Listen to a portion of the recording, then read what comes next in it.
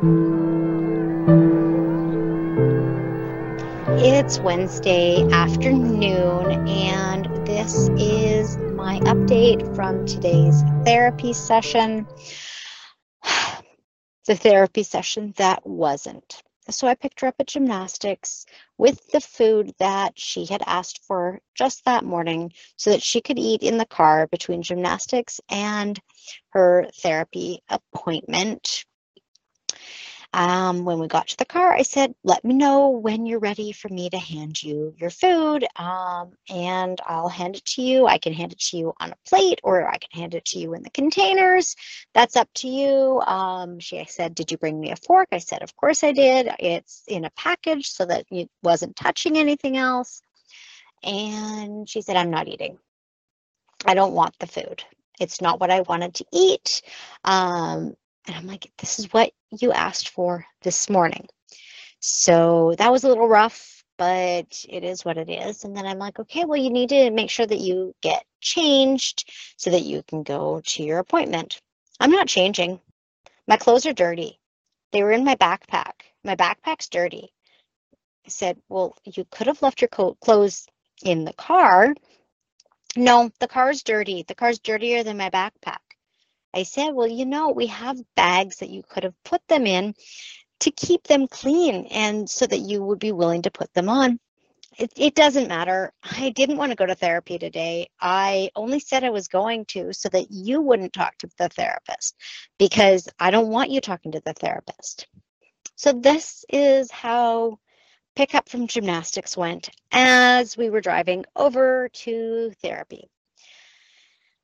We get to the therapy office. It's in an office complex, and there are a lot of speed bumps. And she asked me last week not to drive over all the speed bumps because she doesn't like the way that they feel. So I parked at the very front where there were no speed bumps. And I said, okay, well, you need to get dressed. I'm going to need you to start walking over to the therapy office about 10 minutes before your appointment because, we're parked at the far end of the complex, so on and so forth. So I'm going to give you until 5 minutes before you have to get out of the car to eat, to get dressed, whatever else. Nothing. Silence. I'm not going. I said, well, then I have to drive over because I have to talk to the therapist. If you're not going to go, then I have to.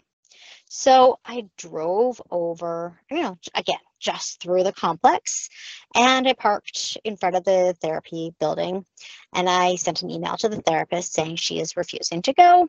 We are outside. She said, okay, I'll be down in about 5 minutes to connect with both of you. So she came down and poked her head into the car, attempted to talk to my daughter. I have no idea. I stepped away because this is a relationship that I want my daughter to feel comfortable and to trust. I stepped away so I was out of earshot. And I don't know what they talked about. Then the therapist came to me and said, I'm not going to push her, but at this point, let's connect so that we can create an action plan. Let's create a plan for what's next. So she let me know that she has availability tomorrow. So she and I are meeting via Zoom tomorrow morning after I drop off at gymnastics. So we will see how that goes. Then we left the therapy office because there was no point. Actually, no, we didn't. My daughter jumped out of the moving car as I was attempting to leave. We were moving probably 5 miles an hour. Thankfully, I had just started and she started to jump out of the car. I put the child lock on super quick and she didn't get the door all the way open. But it was open and ajar. So I pulled into another parking spot, released the child lock. She jumped out and tried to decompress a little bit. So maybe 5-10 minutes later, we get in the car and we actually start heading home.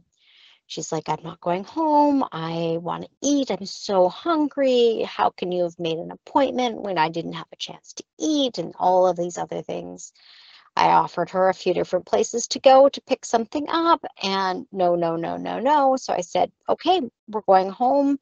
This is what you're going to eat. And that was that. we got home and she ate that and she was fine.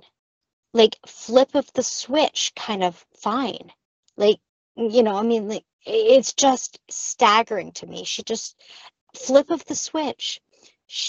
Her body needs fuel. She works so hard at the gym that she just really needed to eat. But there's nothing I can do. I can't suddenly make a therapy appointment work with every part of her schedule. So I moved her appointment next week to 1 hour later, which gives her time to come home, to eat, to go to the bathroom, and then we go. It's more driving for me, but if it makes it easier for her, that's what I'm going to do. Okay. So that is kind of where things are at the moment.